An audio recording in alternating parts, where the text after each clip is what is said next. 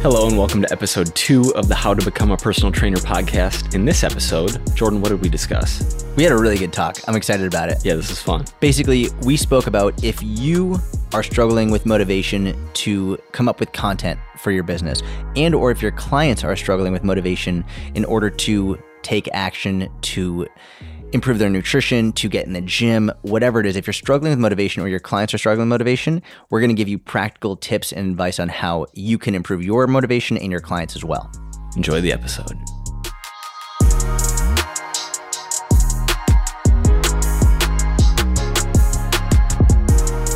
Hello, Jordan. What's up, Michael? Happy Hanukkah.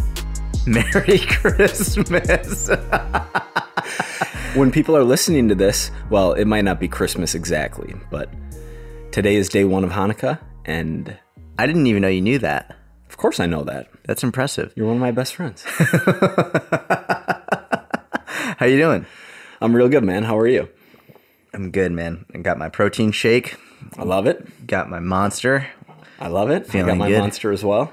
So I slept 11 hours last night, that's incredible. What Yeah. time did you go to bed? like 7 p.m. Wow. Got up at 6 a.m. What'd you do at 6 a.m.? Did you work out? No, I did client programs, and I did a few emails. You coach Gary today or no? No, he's gone. So I have off from Gary until after Christmas, and then I'm going down to Florida Got to it. meet up with him. Got it. Good. Yeah. And you're going back to Minnesota? Yep, I fly back tomorrow. Hang out with the family. Good. What do you got planned? Just hanging out, working. Just love it. working. You know, gonna be in New York City. Any New Year's plans? Really nothing, actually. No. I saw you might drink champagne, though. Yeah, I will drink champagne because it took the whole year away from alcohol. You went the entire year. The whole year. That's amazing. And you know what the craziest part about it was? It was unbelievably easy. Yeah. It was actually easier for me to do that than it would have been to go out and spend money on alcohol. Because every time that I would go out and drink before, I was like, why am I doing this? Well, especially if you're buying a drink like at a bar or an establishment in New York City where it's $13 or whatever. Exactly. Every time. Even if it was like a $7 or $8 beer, it was still like waste of money in my head. And it was like, it was just a very easy year for me to just say, no, it's really not even, it was actually much easier for me to say, no, I'm not going to drink this year than it would have been otherwise. Then it would have been to drink. Yeah. And it felt great. It was funny because people were asking me on Instagram the other day. They were like, was it challenging for you? I just don't know if I could do it. And I was like, I saved literally thousands of dollars and I never woke up with a hangover. That's the best. Yeah.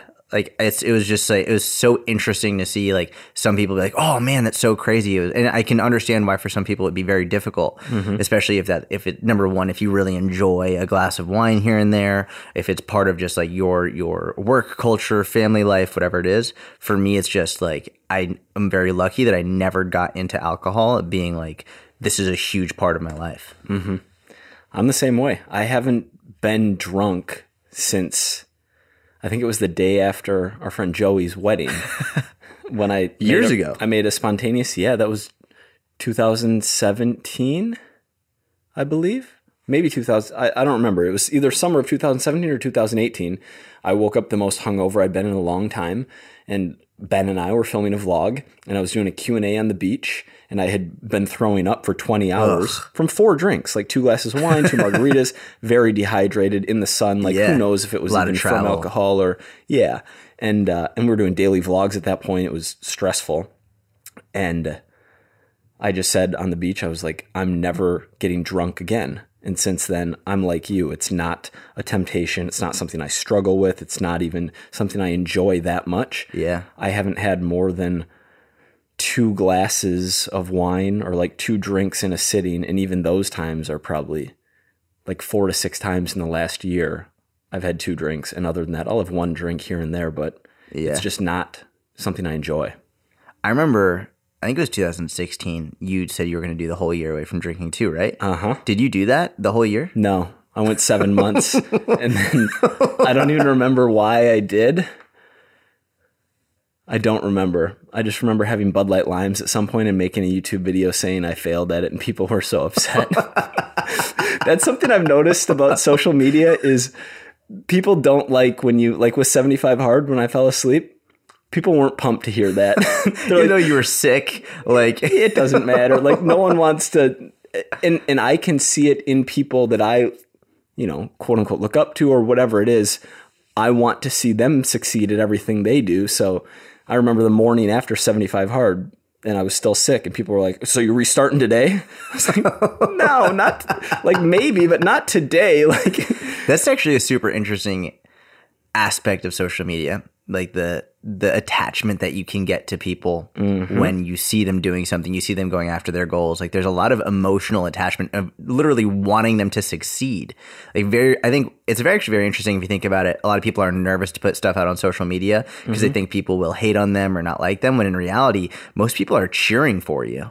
Like speaking, I've heard you talk about that. Yeah. That parallel. That was, I think, one of the best lessons I ever learned for public speaking, when I used to get really, really nervous before I would do a speaking event. And there's still like jitters there, but it's gotten way better. But I think the number one thing that really helped me get over any fear of public speaking, or even on video or whatever it is knowing that nobody's in the crowd hoping that you screw up. Because it's going to be better for them if you do really well anyway. Like they want you to do well. They're cheering you on. And like knowing that, and knowing that people actually have high hopes for you and are like really excited for you and are cheering you on, changes the whole scenario, the whole perspective of the scenario. Absolutely. I've noticed that the most in fitness related social media content where there's a story or a goal, and whether it's someone documenting their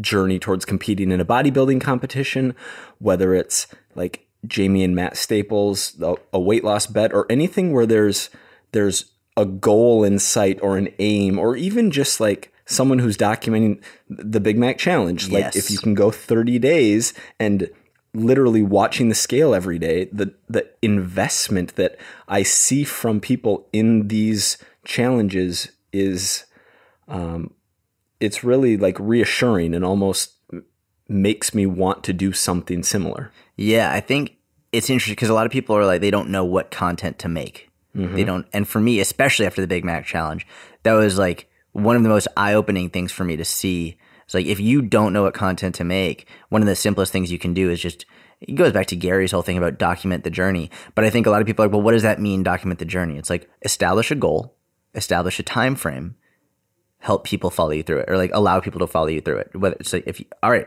for the next 30 days, I'm going to be in a calorie deficit. For the next 30 days, I'm going to be in a calorie surplus. For the next 2 months, I'm going to try and increase my deadlift by 20 pounds, whatever it is, and allow people to follow that journey. I think there's a lot to be said for just showing people that, whether it's on Instagram stories, whether it's on your feed, whether it's in a YouTube video, whether it's a podcast.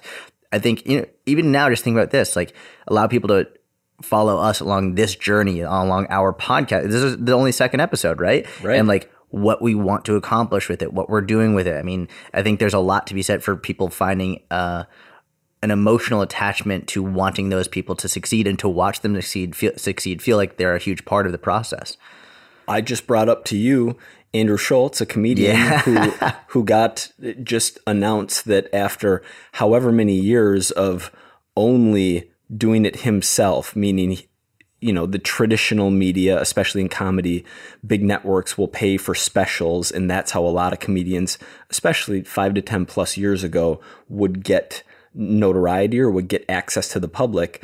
He hadn't been offered a special, or at least not one that he wanted to do, from a big network. And he just released a video basically thanking everyone and saying how the fact that he did get whatever the offer was that he got, he didn't share the details, but it was a result of his audience and of the people who watch on YouTube and of the people who show up to his live events and show up to the shows and support him and show love and buy merch and do all these things. Like, it's literally for them. It's also interesting when you think about it. I know for me personally, I could get 100 amazing comments on something, but there's one negative comment that just eats at me. Oh, yeah. And it's always something that I have to call myself out on, being like, why am I focusing all of my energy and attention on the one comment that was negative when I have 100 that are positive and supportive and encouraging? I think it's so easy in all aspects of life to focus on the one negative thing when there's so many positive things going on around you. Mm-hmm. And I think that's one reason why people will think, well, people don't like me, or people aren't going to enjoy this, or this, because that one person, when reality is there are way more people who are going to enjoy it and support you and encourage you, and you should be speaking to them, not worrying about the 1% of people who are going to be rude and obnoxious and won't care about it anyway. Yeah, absolutely. Should we transition kind of more specifically into talking about, we're going to be talking about motivation in this episode, mm-hmm. but what came to mind there, and this ties into motivation in a way, is personal trainers who struggle with ideas for content. Yeah. Yeah. I mean, we could definitely talk about that. Should we talk about that from the perspective of how last episode we ended with talking about action being the foundation for motivation? Should we like sort of tie that in here? Let's tie it in. Let's let the listeners follow our journey as we tie this together. Yeah. So, I mean, in the last episode, and if you didn't hear that, first of all, for everyone who did hear it, huge thank you for the incredible response. Yeah. Like, I was literally blown away by the amount of positive feedback we got. It's so crazy to see, even just to watch how, looking at the reviews, the outrageously positive reviews, huge thank you for those, because that literally motivated us for this episode far more. Like, we got so excited about it. We prepared more. We got the audio set up even better. Like, everything. We're just super excited about it. And so huge thank you for the response on that. At the end of the last episode, which was really a lot about personal trainer certifications, internships, and that, we also started to speak about motivation. And if you struggle with motivation, if your clients struggle with motivation, in terms of your clients struggle with motivation to get to the gym or to work out, maybe they struggle to count their calories for the first time, or if you struggle with motivation in terms of motivation to post content, motivation to create online, motivation to put yourself out there, whatever it is, maybe to network, to apply to an internship, whatever it is, that's what we really wanted to hammer on today. And to go back to this, maybe we'll start with the motivation to create content, because I think a lot of people struggle with that. I think a lot of coaches struggle with this. Either they aren't motivated to create content, or they don't know what content to make, right? And I think a lot of times it'll play hand in hand, and oftentimes they'll say, well, I'm not motivated to create content. And you'll be like, well, why aren't you motivated? And they'll be like, oh, well, I really just don't know what content I should be making. So I think, and you could see that in clients as well, right? Where clients will be like, well, I'm just not motivated to do any fitness stuff. It's like, okay, well, what should you be doing? They're like, well, I don't really know what to do in the first place. And a lot of times you'll realize that a lack of motivation comes from a lack of understanding, a lack of a solid idea of where to even begin, right? So if we're looking at, if you're feeling like you're not motivated to make content, one thing to really think about is, are you not motivated to, or you do not know where to begin?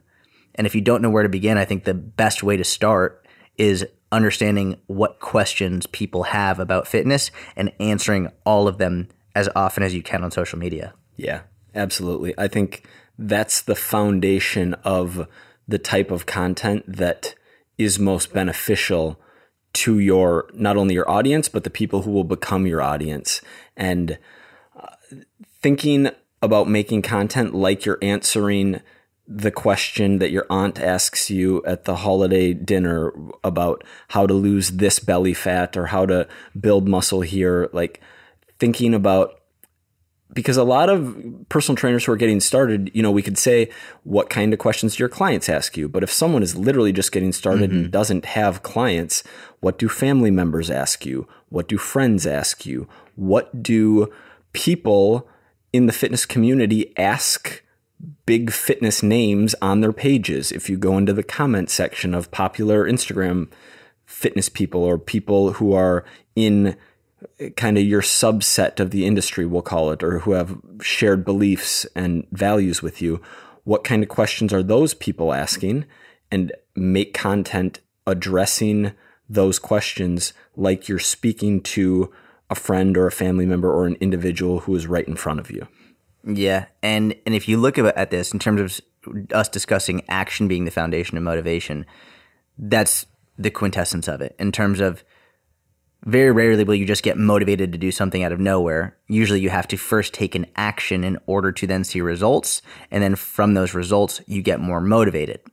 So the action here is, instead of looking for a way to get motivated to make content, now you answer a question that people are struggling with. Then what's going to happen is once you answer that question, some random person, or maybe someone that you went to high school with, or someone you went to college with, or someone who's a friend of a friend says, oh, wow, I saw that piece of content. That was super helpful. Thank you so much. Then you get more motivated to do that same thing again. And that's how that momentum loop works. Exactly. Mm-hmm. And I know, sort of going back to what you were saying, if you don't know what type of question to answer, look at other people's content, look at the comment section, see what people are asking.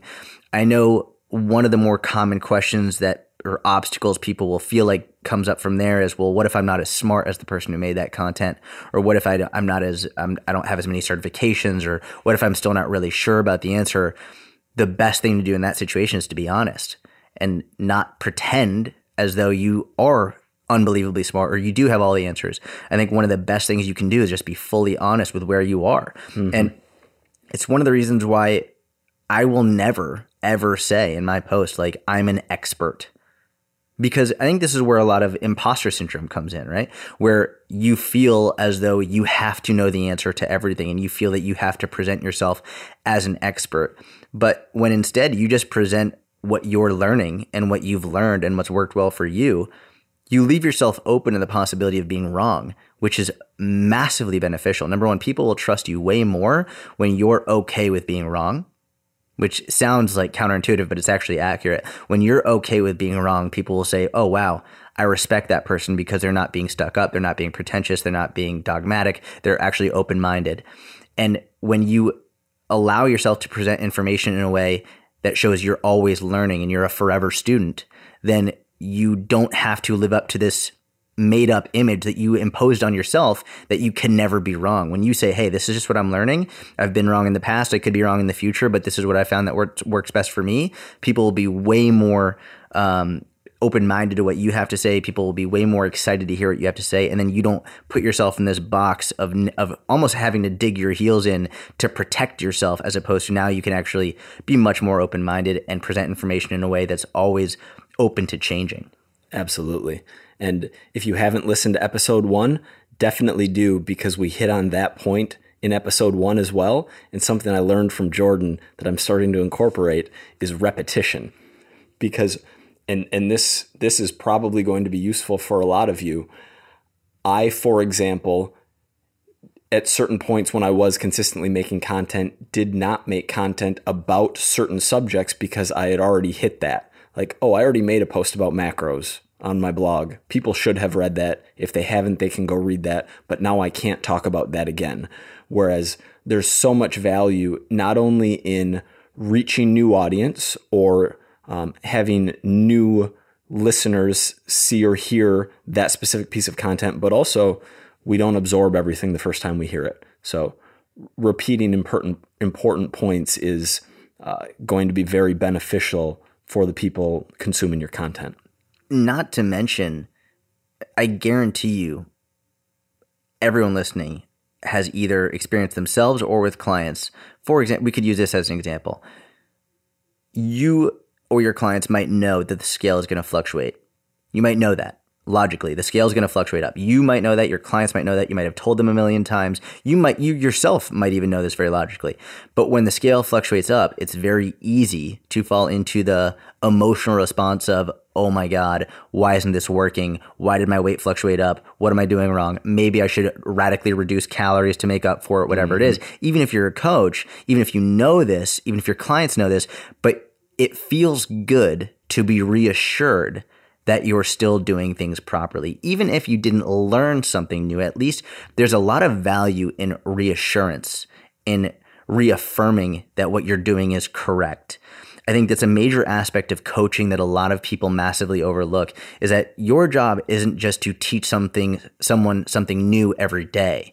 Your job is also to reassure and reaffirm your clients and yourself that what you're doing is actually correct and accurate, because you're not the only one putting out content. Other people are putting out content as well, oftentimes very misleading content, inaccurate content. And so you're also almost like battling for that voice in someone's head. And not to mention, you're also battling against other people's emotions and your own emotions, which are oftentimes trying to trick you, and your insecurities are trying to get the better of you. And just having a reassuring voice in there being like, hey, you're doing the right thing is a very powerful voice to have in someone's mind. And if you actually look at my content on Instagram, I'll repost the same stuff every 3 months. Like, I regularly repost content, and sometimes I'll post it in a different way. Sometimes maybe one time it's a video, the next time it's in a tweet, the next time it's in like an image, an infographic. It could be a million different ways. But actually, Jay Frugio was just talking about this at Strong New York recently. I think he said one of the best pieces of advice for personal trainers that I've heard, where he was like, you don't need, number one, to have a million different topics to discuss, but you also need to discuss more than one thing. He was like, the best thing you can do is probably take 5 things that you are very good at, you're very passionate about, and recycle those over and over and over again in new ways. And it's in new ways could be maybe in an infographic form, maybe a video form, maybe a podcast form, maybe a tweet form, whatever it is. But if you really look at my content, I think you hit the nail on the head. It's like, it's not that many topics. It's about maybe 5 to 7 different topics that I recycle and figure out as I get better as a coach and communicator how to help people understand them better and reassure them and reaffirm them on a regular basis. Yeah. Denzel Washington in Remember the Titans had a very similar quote along the lines of, we run 6 plays, they work like Novocaine, just give it time. Or I love that. But yeah, it's a great movie. You don't need, it's an unbelievable movie, but you don't need an extravagant playbook of ideas of the newest trend or the newest fad or the newest gimmick. What's tried and true and what actually works is going to be what people both want and need to hear. It's also like the Bruce Lee quote, right? Where it's like you practice one kick 10,000 times, not 10,000 kicks one time each. It's the same thing. It's get really, really good at explaining several concepts, important concepts that both people need and also that you're passionate about. I think it's a really important part of it is if you're not passionate about discussing it, don't discuss it. Right? I think it's really, really important to discuss because I think that's another area where burnout comes in, right? Where you feel like you need to talk about something. It's like, I am very passionate about discussing calorie deficit because I have seen how many people it can help. And I've seen how it's a very simple way to get people on the right path towards understanding how to better improve their nutrition for themselves. Not saying that calorie deficit is everything, but understanding that calorie deficit is so important and can help people, especially when in a world we have an obesity epidemic, and really getting people to focus on the right thing, overall portion control. I'm very passionate about that. But if you're not passionate about talking about fat loss, then why in the hell would you make your content around calorie deficit? If you're more focused on muscle gain or more focused on sports performance, then maybe your content will be different than around calorie deficit. But you have to figure out what you're passionate about so that you won't burn out of it. Yeah, that's a great point. When I think action is the foundation for motivation, one of the first things I thought of was this podcast and simply starting something, or for example, the Ask Gary Vee show, or any concept where you don't have to think about making new content. Like, we had this on the schedule. We were going to sit down together and we are going to have an hour conversation that leads to no wiggle room for not making the content because we're already in motion. We already made episode 1 and we're going to talk about something together. Boom. It's on the calendar. Go. That is something that's really helped me not only with content creation, but in life. Like, one of the reasons that I really wanted to come back and work with you and Gary in 2018 was because I didn't have many specific concrete things on the schedule. So when you think about action, physical action, like physically having to wake up at 5:15 in the morning and go somewhere instead of sleep in, and then your day is started.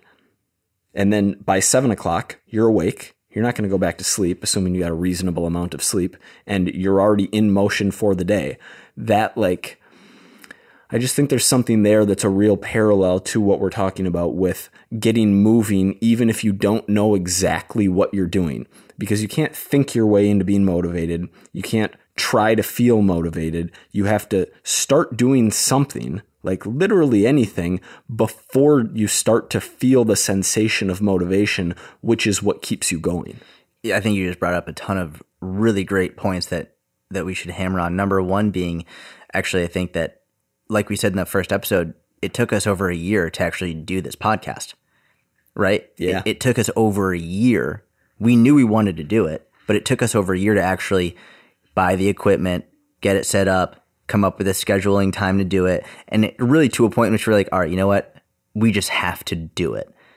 And there was really no time in which we were like really excited about spending all of the money on the sound equipment and getting everything set up and spending hours and hours trying to figure that out when neither of us are really good with tech, all that stuff. Mm-hmm. But we just did it. Yeah. And I think that brings up something that's really important to consider is that, number one, like any coach knows, no one's ever just going to all of a sudden get motivated, but also it's never too late, right? It's over a year since we've been wanting to do it. And I think a lot of coaches will be like, oh, I can't start posting on Instagram now because like it's too late. Everyone's been doing it, type of a thing. It's like, that's ridiculous. Mm-hmm. That's just stupid. And it's an excuse. It's like it's insane. Imagine to that person if a potential client came up to you and said, I'm already 52 years old. It's too late for me.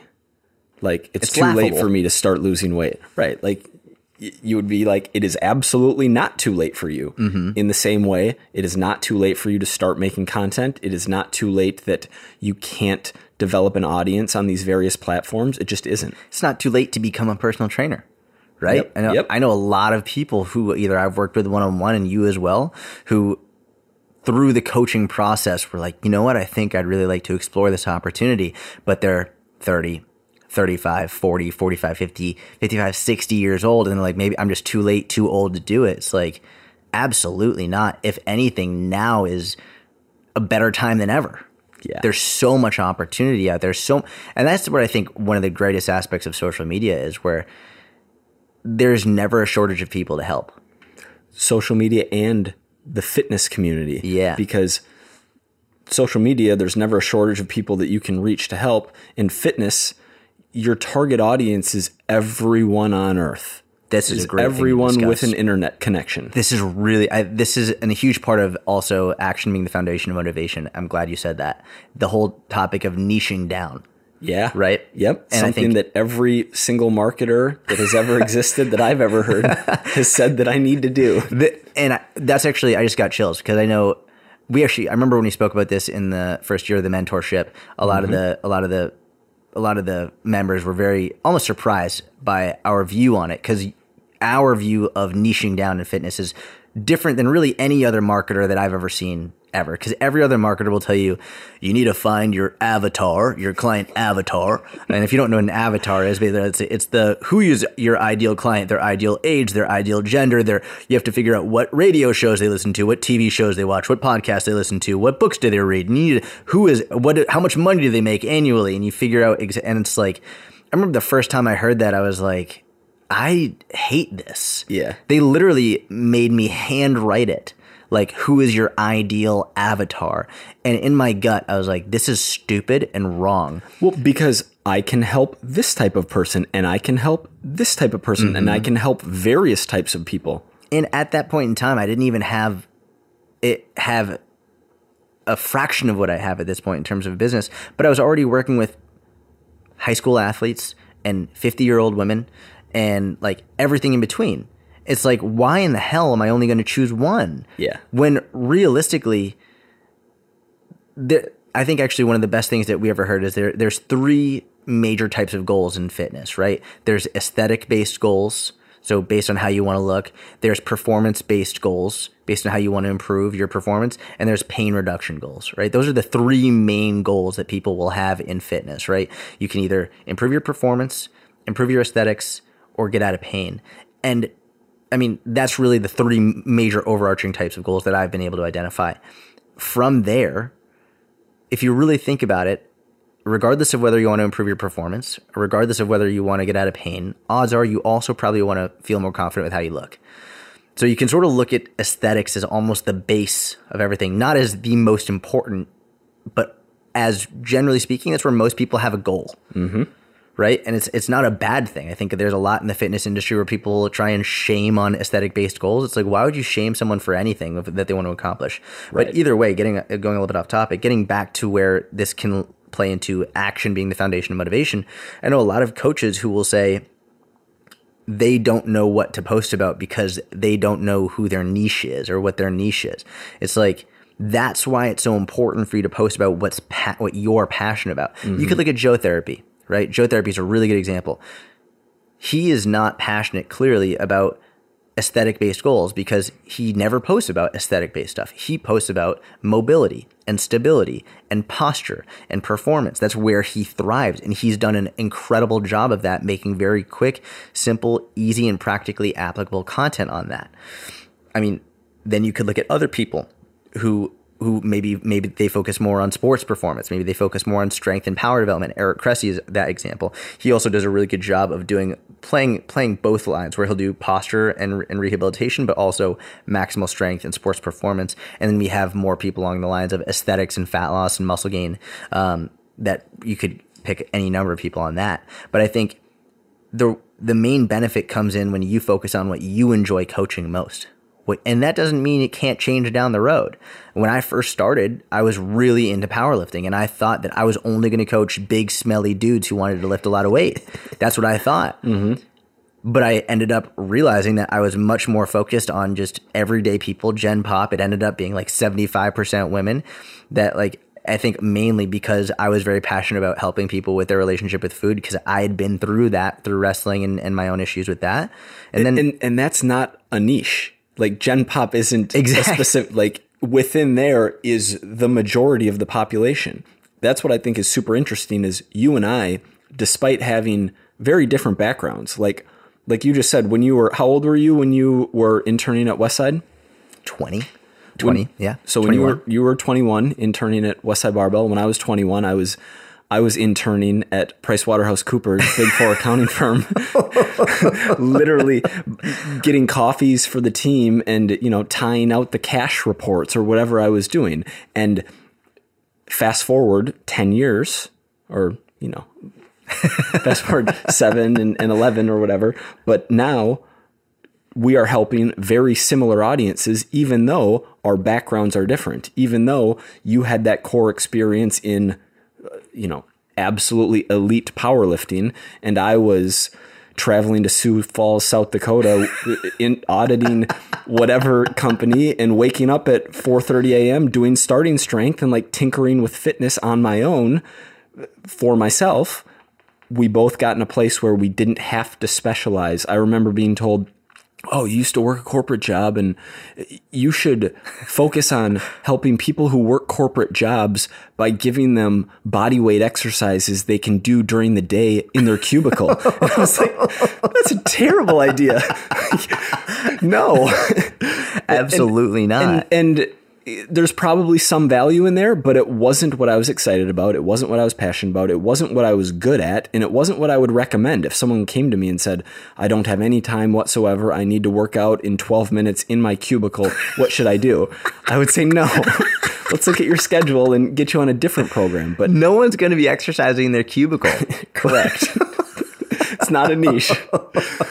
But by both talking about and learning about the things that we were passionate and enjoyed, we converged into, we talk about different things, obviously, but there's a majority of what we discuss overlaps with how to lose fat and stay lean and look and feel better. Yeah, I think if we look at, again, going back to this action being the foundation of motivation, I think a lot of people will get stumped and use not knowing who to target as a justification for not putting out any content. And a lot of times they'll say, well, I just feel sleazy or slimy or gimmicky or smarmy for putting out content that's like, that I'm not really okay with, or that's focused on like this population that I don't even want to focus on or I don't care about. It's like, that's on you. And I think if there's one thing that you take from today's podcast in order to get better, to put out better content to help more people, it's to understand that you don't have to target anybody. You don't have to find a certain age or a certain gender. You can if you want to, but in my experience, and I think Mike's as well, is you don't have to target a specific audience or specific person, specific income bracket. All you have to do is put out really helpful information on a topic that you are passionate about. That's it. And if you do that, number one, there's no justification for not starting because there's no barrier except for your action, right? There's not a lack of knowledge. If there is a lack of knowledge, then that's where you have to then start learning and buy books and do internships, which we recommend. But even if there is a lack of knowledge, you can acknowledge that in your content and say, hey, I'm brand new at this. I'm going to tell you what I've been learning, what I'm passionate about for me, and then go into it from there. Again, leaving yourself open to the possibility of being wrong so you're not feeling bad about it. But if you're using I don't know who to target as a justification for not doing anything at all, then you're doing the exact same thing and you're making the same mistake that your clients are making when they say, well, I don't have access to a gym, so I can't work out, when in reality, they could go on a walk and they could drink more water and they could have a salad. It's like, that's the exact same issue. It's the exact same justification and excuse. Yeah. Something is always better than nothing. Always. And getting started is going to lead to momentum, which leads to motivation down the road. Here's something interesting. Do you have any thoughts or ideas as someone who consistently has performed very well on social media for a long time and pretty universally, like not platform specific, like you've done a good job across the board?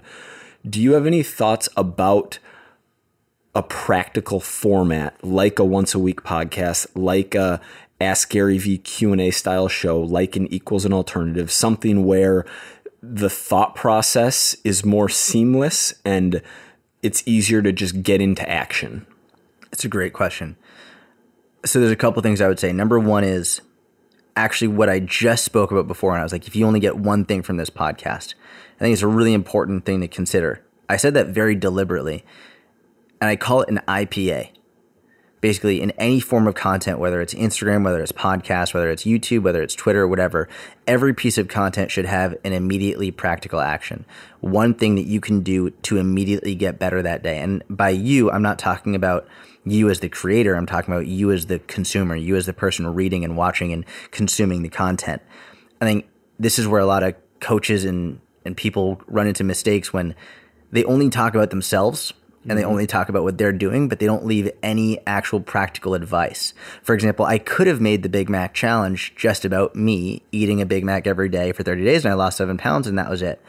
But if you actually watch that video and you watch the whole YouTube video, you'll see I specifically went out of my way to give very deliberate and practical advice to help the individual watching it. Not just, hey, watch me do this, here's how. It's like, hey, watch me do this, here's how I did it, and here's what you can learn from it and what you can do now to get better.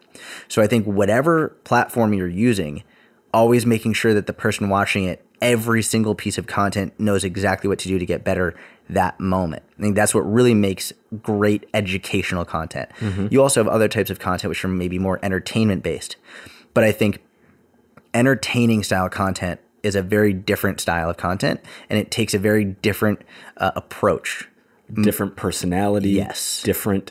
I would say it's much easy. I would say it's easier to succeed at making educational content than it is to making entertaining content. I think most people want to be entertaining because they look at other people who are entertaining and see that it's so funny or so engaging. Like, I want to do that. But that's not how you should start unless that's the type of, number one, that's how you are. And also that's the type of content you want to produce. I think what I've noticed far and away, the people who are the most successful coaches online, and keeping in mind, I didn't say influencer. I said coach. The most successful coaches are the ones who educate first and foremost. Yes. And I'm going to say it one more time. Coaches and influencers are two very different things. doesn't mean that you can't be a coach and an influencer. But just because someone is an influencer does not make them a coach. And if you want to be a coach who actually goes out of their way to help people with great content, educational content to help them improve and get better, I would say that being a coach is probably a greater accomplishment than being an influencer.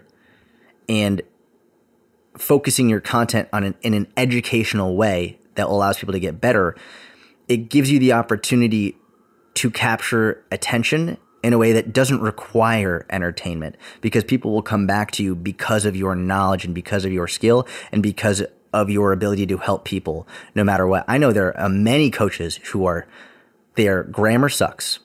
They're awful writers, terrible speakers, but they have huge, trusted, loyal audiences because every single time they post something, it's helpful. Mm-hmm.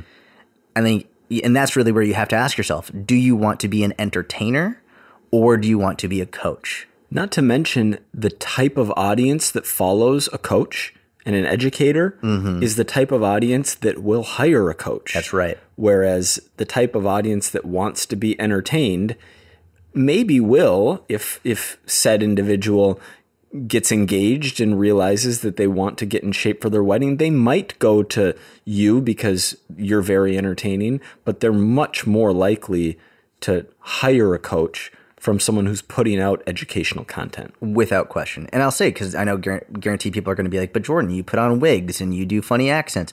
Yes, I do. You're doing both. I've done both, but that's within the last probably 2 years. I'm just going to say that I think that is educational before it's entertaining. I agree. Like when you're doing the Dick Tiny Australian guy who's climbing in the grass and talking about chemicals, you're not just talking about any random subject. You're teaching about something related to nutrition. 100%. And the entertainment is like education plus entertainment together is a superpower.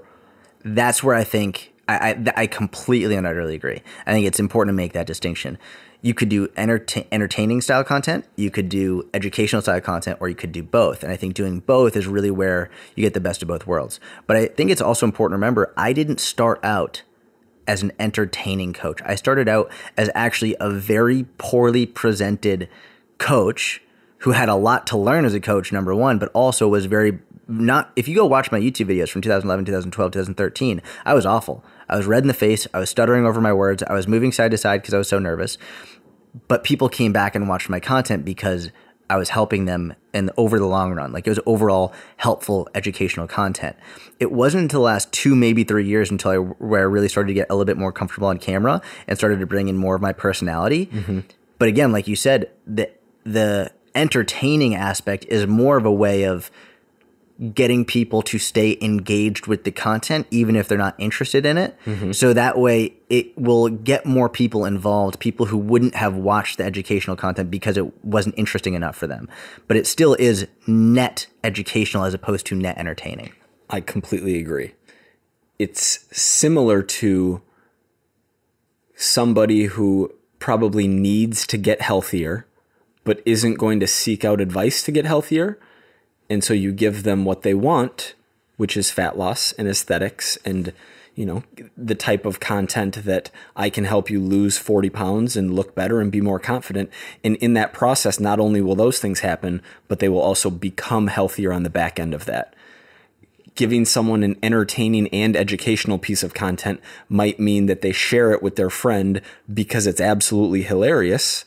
And then the friend actually learns something from it as a result. Yep. I actually remember one of your pieces of content, which I've referenced to you hundreds of times already, and this is another way to make it entertaining, is where when you did Equals and Alternatives, but it was always a one-take show. Yeah. I'll let you explain what Equals and Alternatives is. It's a genius show. And actually, I would argue that you were the first person to come up with the infographics of like different foods, like, well, you could have this for this many calories and this for this many calories, but like you did that like just before, like maybe a year before it exploded on Instagram. Mm-hmm. But when you were doing it on YouTube and having the whole show based around that, I'll never forget. I will never forget. You were doing the one about margaritas, I think it was. You made a margarita, doing an equal and alternatives margarita, and you were like, "This is a one-take show," and you were pouring it, and then something fell out of the blender, and it broke the glass. And you looked at the camera, eyes wide, and you're like, "It's a one-take show. I can't redo this." And you drank it. It was so funny.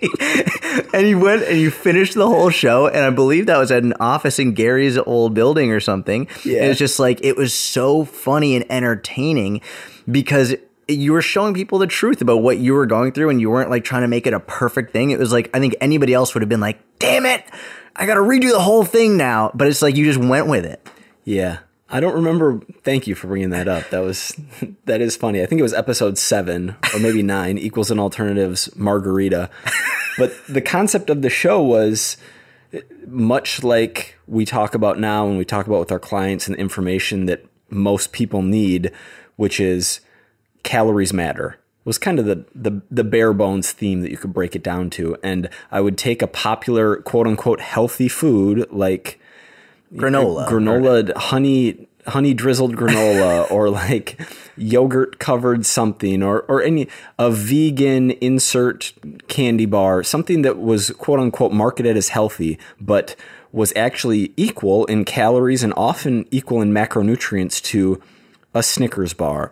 Or I don't remember what the margarita was equal to exactly, but it was a very sugary, like 700 calorie margarita that was equal to, I think I said you could have 9 vodka sodas or whatever the equivalent to that was. And then in many episodes, I would provide an alternative. Like, instead of grabbing this when you're walking down the grocery aisle and you see this quote unquote healthy food being marketed to you, instead keep walking and grab this food, which is similar but lower in calories, higher in protein, higher in micronutrients, and it's like a little 5 to 10 minute show. But the one take aspect of it was, one, I didn't want to be refilming stuff. I didn't want to be taking too much of my own time.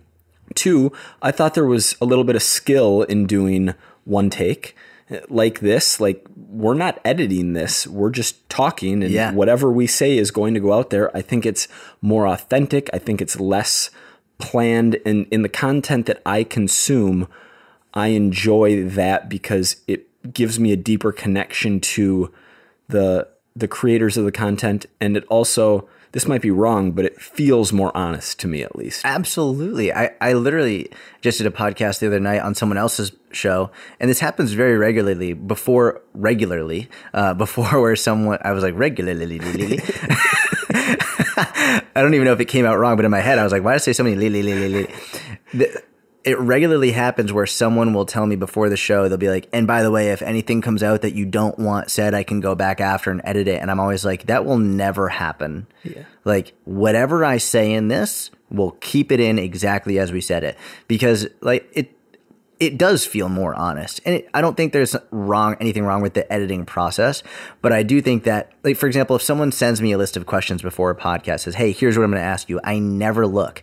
Because I'll start trying to craft responses to it beforehand. I'll try and make it perfect. Then I'll get in my own head when I don't remember it perfectly. Mm-hmm. It's like, I think the best videos I've seen, podcasts I've listened to, shows I've been a part of and have listened to have always been the ones that are just, they seem real.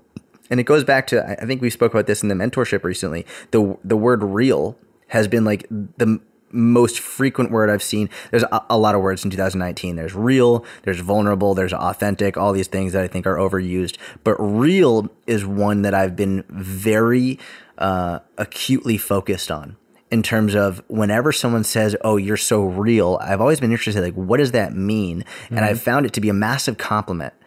When people say that you're so real, what they're saying is, I feel like we're actually understanding who you are, which I think now more than ever is the most important thing you can be, is yourself. Because when people feel, if they see that you're nervous on camera, they'll respect it.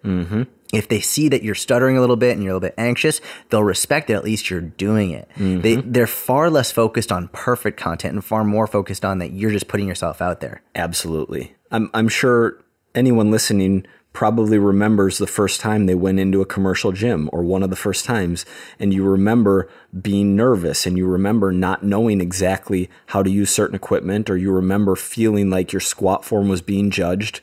But now, being on the other side of that, for many of us, you realize that the most experienced people are the ones who are going to help you, not the ones who are going to judge you. You realize that you really didn't have anything to be worried about, which is just a parallel to the fear and anxiety and worry that can come prior to making content, or before you've kind of got your feet under you in consistently putting out content and feeling comfortable with that content. And the same thing where when you go to the gym, or you see someone on the side of the road, someone who might be severely overweight, but you see them walking, you see them working, like in your head and heart, you're like, respect. Yes, yeah. Like, well done. So pumped. Literally just got chills thinking like, yes, like that is amazing. And you can almost feel like maybe that they're embarrassed, or they're worried, or they're like, but they're doing it. And if someone goes out of their way on social media or in real life to try and make fun of them, you immediately go to their defense, like, because that's the right thing to do. That's, I think, how most people react, where it's like, whether it's someone who's in the gym or you're online putting stuff out on social media, whatever it is, people are rooting you on, people are cheering for you, and you being yourself is the most important thing you can be. And it's hard to focus on that because we're evolutionarily programmed to not want to be disliked, to not want to be extradited from the tribe, to not want to be ruffle feathers and get killed as a result. Yeah. But we're not living in tribes of 150 anymore. We're in a different era. And when 74 people really like what you're doing, and one person tells you you're an idiot and you should quit and kill yourself, or whatever they might say, like, we need to consciously redirect our programming toward what the actual majority of people are feeling. And I'm telling you right now that if you're trying to help people with your content, the majority of people are rooting for you, and the majority of people are really excited for what you are doing.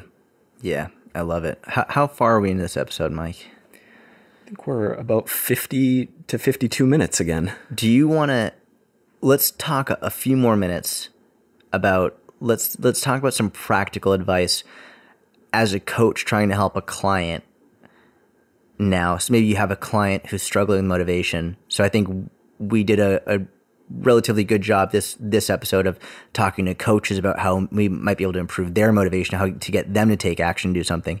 How might a coach be able to get their client to do something? Like, what practical tips could we give a coach who's struggling to get their client more motivated? What could they do?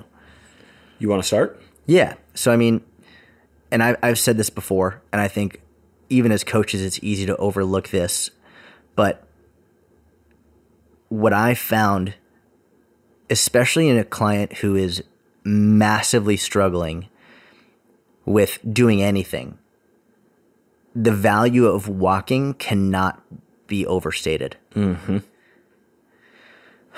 Number one, if you legitimately look at the research around the physiological benefits, the cellular benefits, the psychological benefits of walking, even for as little as 20 minutes, it is unbelievable. Like, it is if everyone knew that research existed and everyone actually saw that and the benefits of it, everyone would walk. Like, it's just so obvious and so unbelievably incredible how much benefit a little walking can have. Even, I would say, equally, if not more important than that, in the same way that I like to start my day by making my bed, I hate making my bed. I really hate it. Like, even thinking about it gets me upset. But knowing that I force myself to do it, it immediately sets me up in a more positive mindset for that. Because as soon as it's done, I'm like, yes. Like, I actually hate it. What I hate more than making the bed is stuffing the duvet. That, like, really, like, I hate it. And I do that like once every 2 weeks, and it makes my blood boil, but I still do it. Like, I don't know why. I hate it. And I'll even catch myself trying to like cut the corners and making the bed where like I'll leave it like a little bit sort of undone or like just make a mess of it. And I'll be like, all right, well, I just threw the covers on, but I'll be like, all right. You'll feel guilty. I'll feel guilty about it. I really will. And it will stay in my head the whole day. But if I flatten the sheets, I tuck them in, I do it right, take an extra 2 minutes, it legitimately makes a difference. And I think it's the same thing with something like walking, where it's like, if you have a client who's struggling to get to the gym, who's struggling to work out, who's struggling to eat better, just by getting them to start by doing 5 minutes of walking. And people might think it sounds ridiculous that it's so little, but it is unbelievably powerful and helpful, where it's like just getting them to do that is getting them to do something that otherwise, number one, they wouldn't have done. And number two, they hate it, but they're accomplishing it. And so much of our job as a coach is to try and get people to find the optimism, find the positive side as opposed to the negative, the pessimistic side. And the more that you can lead people in the direction of finding the optimism and positive, the more successful they'll be. But it's more than just saying, hey, you need to be positive and optimistic. You have to set them up with a situation that sets them up to be positive and optimistic.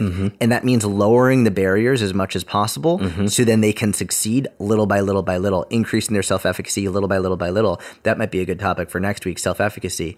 But from here, how do you do that? Not by giving them a really big obstacle to overcome, by giving them small obstacles. It's like, you could think of it like a fence, a garden fence, right? It's like you have a huge fence that's very difficult to jump over. Not many people are going to be able to jump over it. But if you make it barely shin high, you get a lot of people stepping over it, stepping over it, stepping over it. And then progressively over time, they're going to get better at stepping over fences. Exactly. And that's why just walking, that's the small, you don't start someone off with a box jump. You start them off with steps, with just walking, crawling if you want to. Make it so low they could crawl over it, then they can step over it, that they can run over it, then they can jump over it. And they don't just derive the benefit from 5 minutes of walking. That person is almost guaranteed to then have slightly better nutrition during that day. Yes. If they do something that they hate in the morning and they go for a 5 minute walk, and let's say you say just a 5 minute walk, and they walk 5 minutes and they decide, screw it, I'm going to go 7 minutes because I actually feel kind of good now that I'm actually out here, and they continue their walk a little bit longer, their day's already different. And then at lunch, when they have the option after lunch to go back and grab a dessert, but they realize, I'm not that hungry. I have this seltzer water in front of me that I can keep drinking, and I went for a walk this morning. I feel pretty good, and I don't want to screw that up. I'm just not going to have the dessert today instead. Like, you didn't just help them from the benefits of that 5 minute walk. That bleeds into the rest of their day. You said that perfectly. Actually, I know Gary experienced this a lot as well. It's like, if Gary misses a workout, he's way more likely to eat like shit. Gary was so happy. Today's Sunday, the 22nd, we're recording this on Thursday. Gary was so happy over like a 17-minute soft tissue session. That's all we did. He pushed back. He said he needed the extra sleep. He had meetings run late. We had, he trains every day, so he had 3 lifting days in a row. But the fact that he got down there and rolled and talked with me and did 4 minutes of movement afterwards, he was so happy that he did that, because he said, I know that at this breakfast I have, I'm going to do the right thing. Right. And I know that later on in the day, I'm not going to eat crap. I'm going to wait for my shake. And I know today's nutrition is going to be good. I'm so proud of myself for getting this in. When 17 minutes of kind of laying there and rubbing a ball into your body doesn't seem like a lot, but the benefits from it are huge. It's literally just the getting up and doing something part of it that all of a sudden makes it worth it. And I think anybody listening could make a parallel in your life in some way, shape, or form, where it's like, if you don't want to do something, but you do it, even if you grit your teeth and you do it, then the rest of the day, number one, you're happier, more proud of yourself, but you also end up doing more as a result of it. You end up getting more motivated for sure, but you also see more of a reason to take more action. And that goes back to what you were saying, where it's like there's more reason to pay attention to your nutrition because you put effort in already. And it's like you don't want to, quote unquote, ruin it. Now, obviously, if we actually look at more of a flexible approach, it's not going to ruin anything. But it's more of the fact that now they're taking time and effort and dedication and persistence to put time and effort into their nutrition. When before, if they didn't do anything, they didn't even have that 5 minute walk, then they would have been like, well, it doesn't matter because I didn't do anything anyway. But just because they started to do it, now they're like, wow, like Now I'm going to pay a little bit more attention to my food. I'm going to I'm going to have an apple instead of the burger, whatever it is. It's like, and it's that stuff. And then what'll happen the next day? They'll see their weight go down. Then, oh, holy shit, it's working. Yeah. I'm going to walk again. I'm going to walk again. And then your job as the coach is not to act like it's something they should be doing. Your job is to just go over the top, over the moon, excited and supportive, encouraging, and say, that's amazing. Yeah. Let's say like they get, instead of doing 5 minutes, they did 7 minutes. You go over the top. You're like, holy shit, this is how I know you're going to succeed. You're going out of your way to do something that you said you weren't capable of doing before. You just build them up, build them up, build them up. Because a lot of times people don't have that in their life. So often. And I can't wait to do a whole podcast on that, because there are so many people who get almost zero encouragement in their life. And when they get it, their behavior changes in such a positive and dramatic way that it would blow your mind. And just by encouraging and over cheering for the positive and for the good actions, rather than what most people get, which is negative feedback anytime they screw up, and nothing when they do something good, just by getting that extra encouragement, it can be literally life-changing for your client. Yeah. This is great. Yeah, man. This is really fun. We hope you enjoyed the episode. If you didn't, if you thought it was awful and you just want to 1-star it, that sucks for us, but we respect it. If you loved the episode, please go to 5-star. What Mike and I are going to do is we're going to take one person who shares this episode on their Instagram story and tags both of us, tags Mike Vacanti and then Sciat Fitness. We're going to pick one person to get a free month in our online fitness business mentorship. So do that, tag us. We will announce that within the next couple of episodes.